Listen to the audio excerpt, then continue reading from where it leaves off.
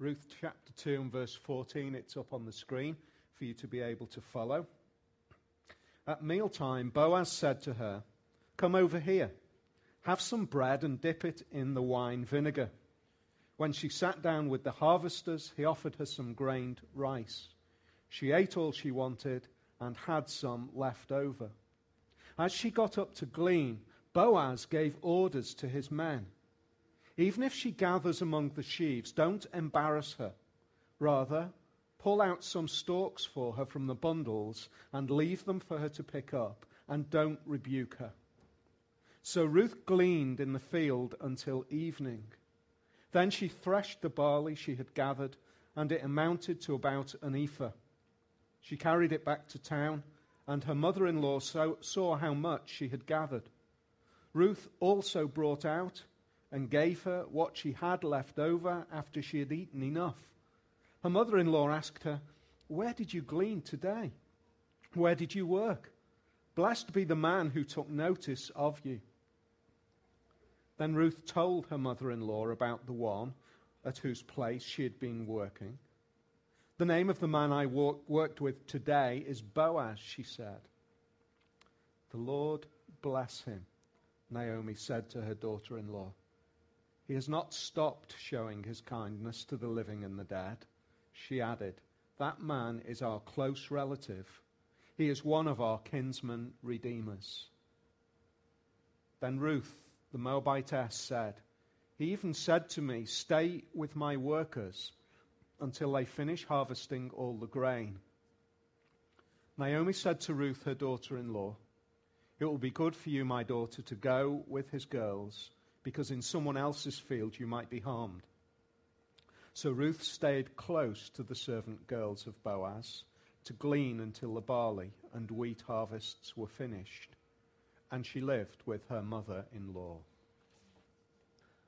Well, redeemed by love, the story of Ruth. We're going to continue in this story. We've been looking at it over the past 2 weeks. We come to week number 3. And I suppose I want to open by asking, what is life in terms of a successful life, or a life which is satisfying? It's been a question that many people have asked down the years. What is a satisfying life? How do we define it? There was a psychologist by the name of Maslow, and many of you will have, at various stages in training, either in colleges or in business training, you'll have come across what Maslow described as a hierarchy of needs. We start right at the very bottom with absolutely essential survival needs. We have survival needs, don't we? We all have survival needs. If we can't breathe because we've been thrown into the sea or into a river, we fight for air. We will fight for air. We will fight for food. You look around at the various situations around the world, the disasters, even recently in Haiti. You see the responses of people who are desperately in need of the very, very basics of survival. You see that we will go to extraordinary lengths just to find food. Then we need some level of security. We need to know that we can be kept warm. We can be kept safe. We then need relationships. We need to have a sense of our own being. And then we have this sense, finally, of fulfillment. What Maslow described, this hierarchy, and really what he's saying is this. There's no point trying to make somebody feel secure in a relationship if they haven't got food in their mouth. We need the basics first. The problem is, and he acknowledged this actually, he recognized that there was a problem with his idea of what is a satisfying life. He said that when somebody finally gets to this self-actualized final stage where everything else is in place, where all of the other demands of our being are met, he said there is still this barrier. We are still subject to human imperfections, wasteful habits, vanity, pride, partiality to our family, and friends and temper outbursts. Isn't that interesting? Isn't it interesting that even in that kind of desire to define what is a satisfying life in this world, we still, even without any reference to the way the Bible describes ourselves, we still reach this point where everybody recognizes we can't actually live that satisfied life.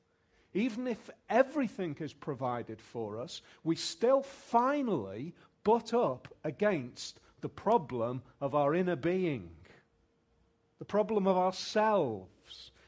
I find it fascinating. Maslow had no reference in that to Scripture. He had no desire to turn to what God describes as what we are like. But he did recognize that at the final analysis, the problem that we have is ourselves. It doesn't actually work. We can't be fully satisfied. But at the same time, we do have those basic demands. We do have those needs. And what we see in this wonderful story is love as the foundation for provision. If we remind ourselves of the situation that we find these two heroines of the story and the hero who emerges more so in this chapter, we find Ruth and Naomi, younger woman Ruth, mother-in-law Naomi. Naomi and her husband Elimelech, two sons, Mahlon and Chilion, they've moved away. They've left God's land, the land that God had provided for his people. If we just trace a little bit for ourselves the Bible history, where we find ourselves in the history of God's people. You remember that God's people are in Egypt. They're freed from Egypt, and they're established now in a land that God has given to them. The opening of Ruth says that it was in the time of the judges. This is before David as king, before any kings, before Saul as king. It's in the time when there were judges. It was in the time when they were living in the land that God had provided for them. In other words, they were to understand that the place of safety was the place in which God had given them.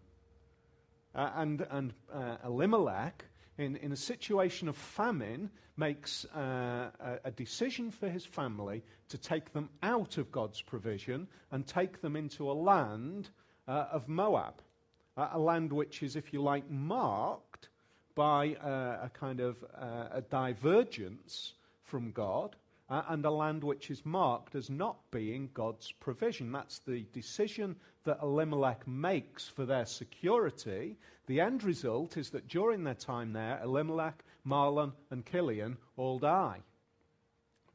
Naomi is now left with her two daughters-in-law. Mahlon and Chilion are married in Moab to Moabite-S women, Ruth and Orpah. And Naomi persuades Ruth and Orpah to stay home. Naomi's going to travel back to her land. She persuades Orpah and Ruth to stay with their families. Orpah agrees.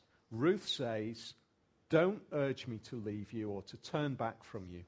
Where you go, I will go, and where you stay, I will stay. Your people will be my people, and your God, my God." That was the brave statement that Ruth commits herself to Naomi. But in that commitment, she is not simply making a commitment to Naomi, but she's actually making a commitment to the God of Naomi. She's saying, "I've seen something in you. I've seen something in this family. Please do not separate me from the hope in this living God who I have got to know." You will all be in different situations. Some of you will be at a point of saying, I've seen in lives around me, friends, maybe people who you've met in this environment in the church here at Escape. You've seen the impact of the living God in lives. You're actually able to see the effect of the presence of God, not in some sort of weird supernatural way, but just in the simple ongoing life that people live. You've seen a difference. You've seen that people deal with issues in a different way. And Ruth has reached that point and has said, I want to commit to that God. I give myself to a God who I have come to see through my mother-in-law, Naomi. And so they travel back, and we found last week that Ruth then puts her life on the line. She puts her dignity into her hands, and she goes out to glean. She puts herself in a dangerous situation. She goes out into the fields. They are desperate. They are at that bottom level, that bottom stage in terms of Maslow's needs. They are on death's door. You know, that we very often have the idea of this as a pretty little scene, gathering a little bit of corn in the fields, and we remind ourselves again, Ruth and Naomi are on death's door. She is willing to risk physical abuse, potential rape, all sorts of things to get some food out in the fields, gleaning. On a number of occasions we read that Naomi encourages her to stay in a place where she will find safety. In other words, you are in a dangerous place going out, but I know that we've got no choice but for you to put your neck on the line. What a commitment Ruth is making here. And so she finds that she goes out and she finds herself, and this is what we saw last week, very much similar to what we were looking at this morning, if you were at Pontefract this morning. She finds herself in the field of Boaz. She just finds herself there. She's not planned it. She's not gone onto Google Maps and Googled Boaz Field and found the right location and made sure that she's in the right place. She's just found herself there, did she? Or did God find her there? That's the message that we saw last week. God found her and brought her to the place where she comes into contact with this hero, Boaz, who starts to make provision for her. And what we see here as this story now unfolds, as we start to look into these verses, we see the beginnings of the overflowing of kindness and provision from Boaz. First thing that we see is we see a relationship going on for a start. And on one level, as we saw it last week, I think we can see here in this story, guys, how to be a man. How to be a man. And secondly, we see how to be a woman. Now, one of the things that we commit ourselves in looking at the Bible is that if it is God's word, if it is the way God has communicated to this world and to his people, then it must shape us. It must kick us about a bit. It must knock us into a different shape than we would tend to be naturally. We must be challenged. If God is going to speak to us, he must challenge us. We very often want a God, don't we, who is not going to challenge us. A God who fits into our demands, but that is no God. A God who is going to reshape us. A God who is going to change the way we behave as men and women towards each other. Because after all, right at the very beginning of the Bible, we remind ourselves that's where the problem is. Our relationships with God are broken, and therefore our relationships with each other are about broken. We look around in society today and we see the disasters of broken relationships. I'm not just talking about broken marriages and the likes. I'm talking about just the basic inability for men and women to relate to each other. We just don't do it. We can't do it effectively. We are filled with the problem that we saw right at the beginning of time. We are filled on both sides with a sense of pride, a sense of insecurity, and this story must at least address, cause us to rethink, be challenged. How am I to live as a man? Let's see how Boaz responds. The first thing that we see here, it was mealtime. And it would seem, wouldn't it, as though there's a hierarchy. As we read this story, there's a hierarchy. There is Boaz. He's the boss. He's come down from Bethlehem. He's travelled down to the field, a few miles outside of Bethlehem. There's been this greeting between the harvesters and Boaz, and then we see that there is a hierarchy going on in the field. There is the harvesters, and then there are the girls who are gleaning, who are, if you like, attached to Boaz's family. They're the next ones down in this hierarchy. And then we have, finally, it would seem, those who just wander around fields and try to glean wherever they can. That's the hierarchy that we see in this story. Boaz goes out and he greets his harvesters. He asks his hired men, "Who's that?" The men of his household. "Who's that?" He's told, "Oh, it's Ruth who came back with Naomi." And so he starts to make provision for her. At this point, it's now lunchtime. Maybe it's evening. You know, people worked from the rising of the sun to the setting of the sun, but it's time to eat. And what we see Boaz doing is he does a quite remarkable thing. On the face of it, it just looks as if he does what we would expect. But culturally, he breaks all of the accepted rules. Here he is, he's sat with his harvesters, and he calls Ruth. He says, "Come and sit with us. Come and sit with us." She's outside of that family. She's outside of that community. And she's a foreigner. What's more, she's the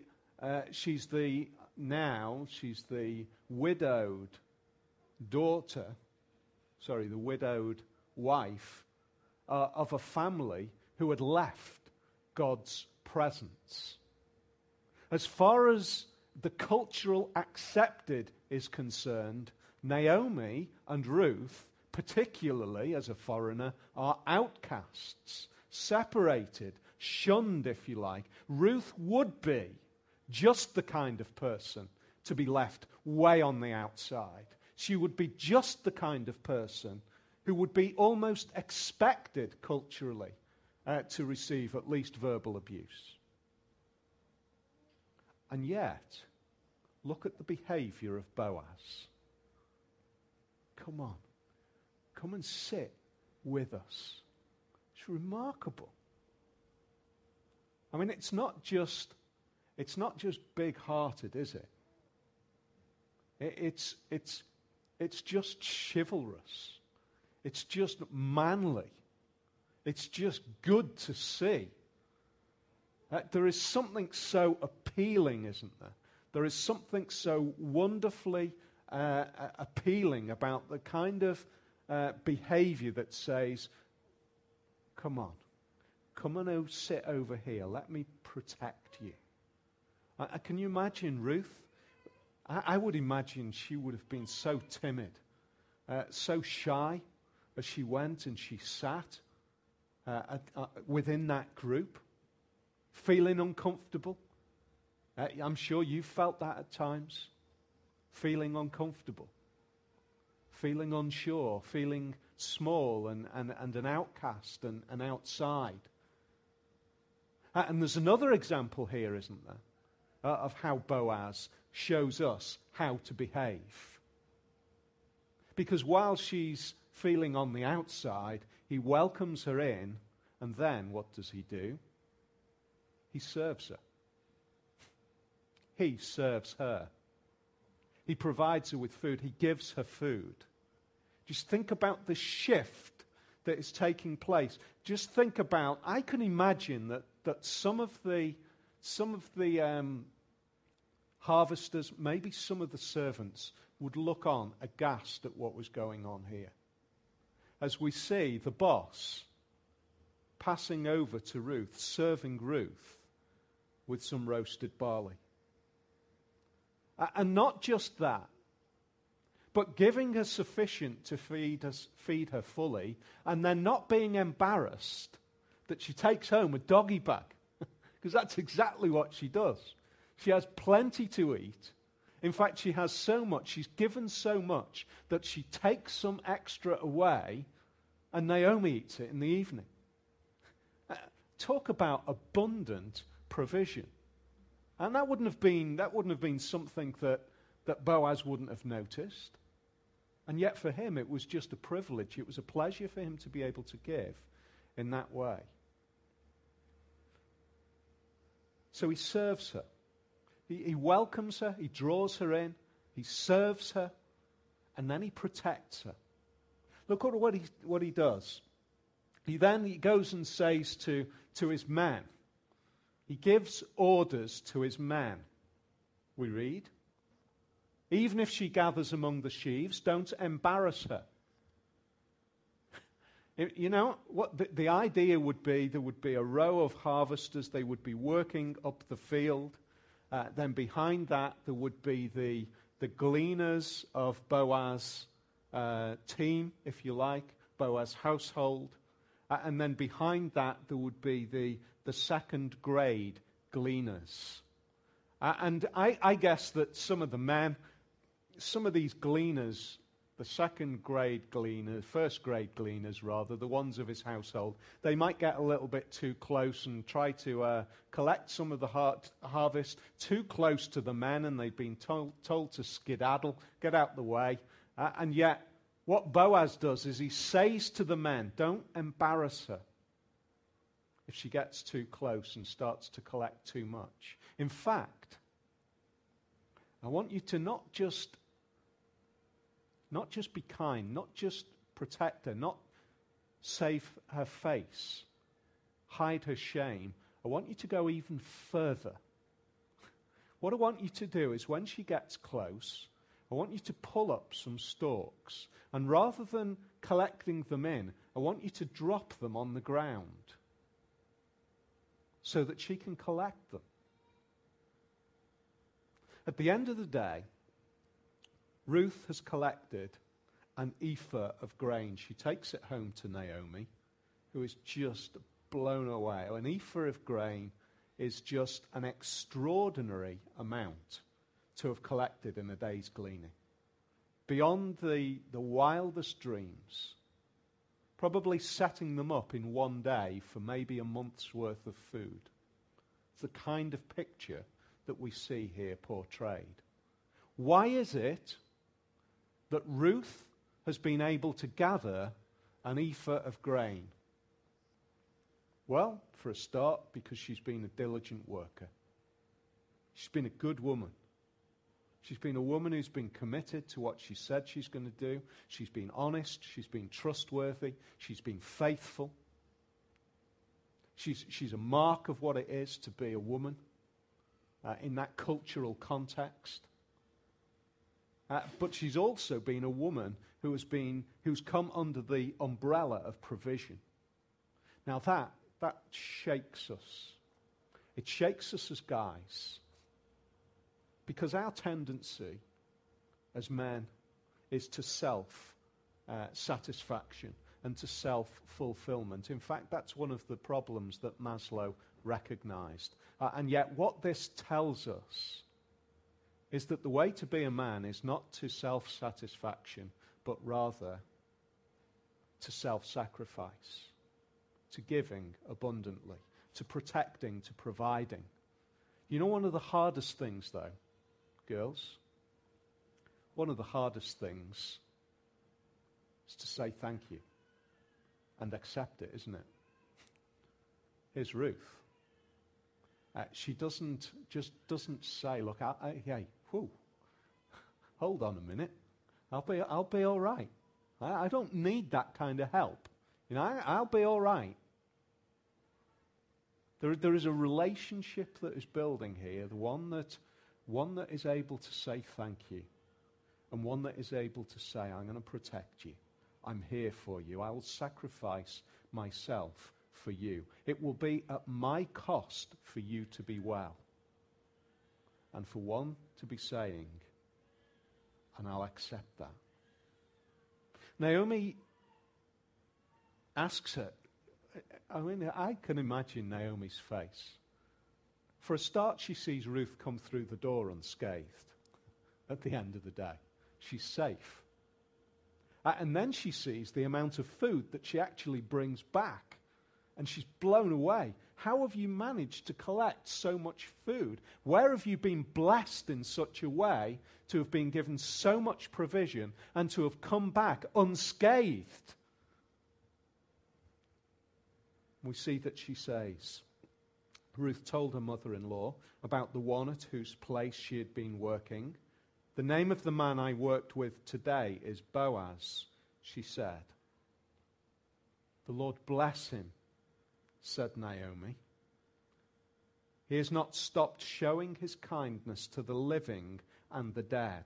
That man is our close relative. He is one of our kinsman redeemers. And at that moment in time, this verse is almost the turning point for the book, really. It's almost the turning point for the story, because Naomi sees a glimmer of hope more than she could have imagined, more than she could have dreamed of. She had it out there. She mentions the possibility of Boaz. See if you can find Boaz Field, but that, there's no signposts that say Boaz Field here. And yet she finds herself there, and Naomi sees kindness from Boaz. There is hope in their desperation. In the face of death, there is the possibility of life as far as Naomi is concerned. There is the possibility that we might get through this, she says. Blessed be him. He is our kinsman redeemer. In those days, the pattern was that if the closest relative to a person who had died would marry the widow, it was effectively, if you like, the welfare state situation of the day. It was the way in which provision could be made. Everything in a male-dominated society, in that kind of environment, everything was owned by men. Work was done by men, and provision was made for women. And therefore, a woman who was outside of that kind of care, outside of an umbrella of care, in a relationship, was without hope. She was going to die, or she was going to end up in some sort of life where a dignity would be lost to survive. And here we see that Naomi says, this one is a kinsman redeemer. This is somebody who is close enough in relationship to be somebody to marry. But come on. We've stepped out of God's provision. We've done all of the things for him to take no responsibility, to not feel any sense of responsibility. And yet, in Naomi's mind, maybe he still does. Maybe there is still some kindness from Boaz. There is something that we see as Boaz's relationship towards Ruth flourishes in the way that he provides and protects, and the way that love kindles here. There is something that gives Boaz a great sense of appeal, doesn't it?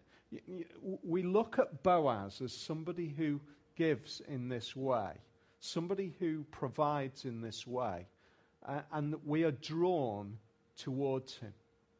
Why is it that we're drawn towards him? What is it about Boaz that makes us warm towards him, or we should? You imagine what we've seen. A man who walks to the field and has the confidence to just shout a greeting to his harvesters, and they greet him back.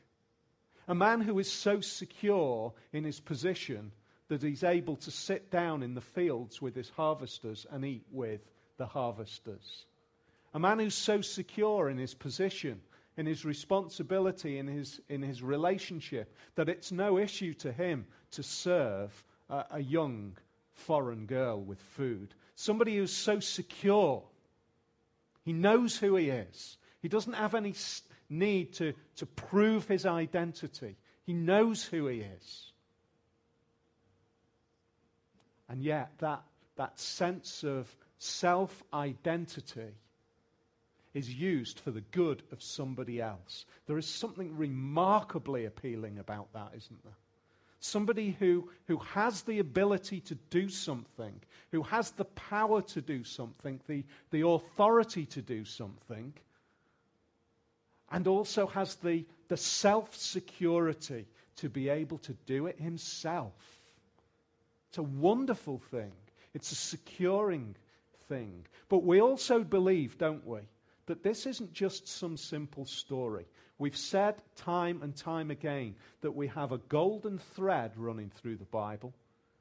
A golden thread that is always taking us, always directing us, pointing us towards something better. His name is Jesus.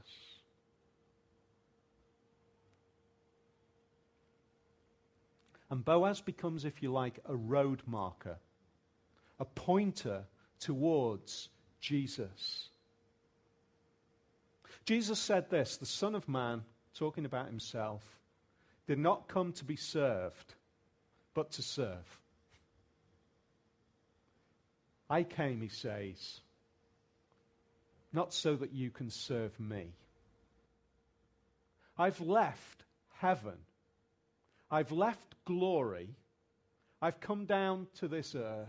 I'm able to say, I and my Father are one. I am totally confident, totally secure in my identity. I know who I am. I haven't got anything to prove, but I've come to serve you. How am I going to serve? I'm going to serve by stripping myself, firstly, of all of my riches. I'm going to come down and be present with you in human flesh. I'm not going to come with riches. I'm going to come as a peasant teacher. I'm going to serve by spending my whole life with you, providing for you, feeding you, healing you, giving you an insight of what it is to be like in relationship with me, that there is hope in me. I'm going to provide for you. Does that sound a bit like Boaz? Is Boaz a pointer towards somebody who can provide in a way that even Boaz couldn't provide? But somebody who is so confident in his self-identity, he can say that I am God himself, I am the Son of the living God, but I've come to serve you. I can wash your feet. He can strip off his clothes, wrap a towel around him, and take the feet of his disciples and wash them. And then ultimately he says, I did not come to be served, but to serve. How ultimately does he serve? To give his life as a ransom for many. Talk about service. Talk about confidence in his identity. He knows who he is, Jesus. And because he is so confident in who he is, he has nothing to prove. He can lay down his life. He can serve us. He can provide for us. He can give his life as a ransom for many. He gives his life for those who are the outsider, just like Ruth, the foreigner to his family, the ones who are separated, the ones who are facing death, the ones who have no hope in this life. He has all of that opportunity to serve and to say, I'm going to welcome you in, I'm going to bring you in, you can be part of my family. By me laying down my life for you, I can redeem you. I can, if you like, marry the widow and the widower. You are helpless and hopeless. I can bring you into my family. You can be part of my family, though you don't deserve it. You know, Maslow, I believe, in one sense, had much of what he was striving for and what he was trying to describe. He had a lot of it right. We do need basic provision. We do need security. We do need relationship. We do need a sense of our own identity. We do need fulfillment. The problem that we have in this world is that we continue to try to find it within ourselves. And Jesus says, no. You'll never find it in yourself. You will always be dissatisfied because you will always butt up against the problem of your inner being. But if you look for satisfaction in me, I promise you, I will provide for you. And then we say, well, how will you provide? How will you provide for us? Well, I'll welcome you into my family. I'll allow you to sit alongside me. I'll serve you. I'll feed you. I'll provide for you. And you say, yeah, but you know what, Jesus? It looks like that doesn't work. Because I know people who've committed themselves like that, and they've still gone through terrible times in life, and they've ultimately died. And you say, no, but look, that's not the end of it. That's where the provision really begins. That's where my provision starts. That's where you really sit down with me. That's where you really are fed by me. That's where you really find satisfaction in my provision, in my relationship, in relationship with other people that is perfectly satisfying, in life eternal. You know, that little moment where Ruth and Boaz are sat around eating roasted barley, where there is relationship, where there is contentment. It's a little preparation for what it will be like forever and for eternity. Not that we'll sit in fields. I don't know, maybe we will. I know there'll be a wonderful new earth that will be totally satisfying. And Jesus will be present with us. And we will eat, and we will rest, and we will talk, and we will find relationships, and we will find a life which is satisfying. Why?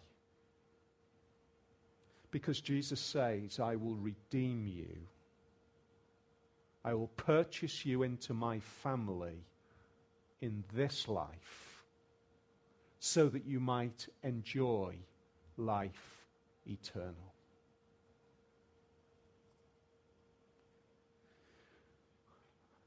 I think maybe one of the hardest things for Ruth when Boaz said, come and sit with us, was the decision to say thank you.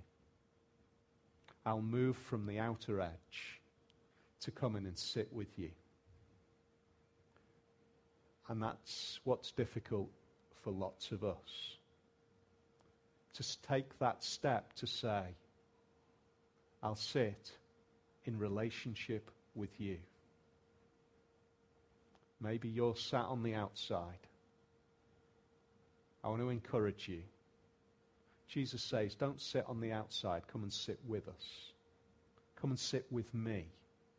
Come and be fed by me. Come and be provided for by me. Come and live a life which at least at this point is slowly being transformed. But don't think that this is all there is.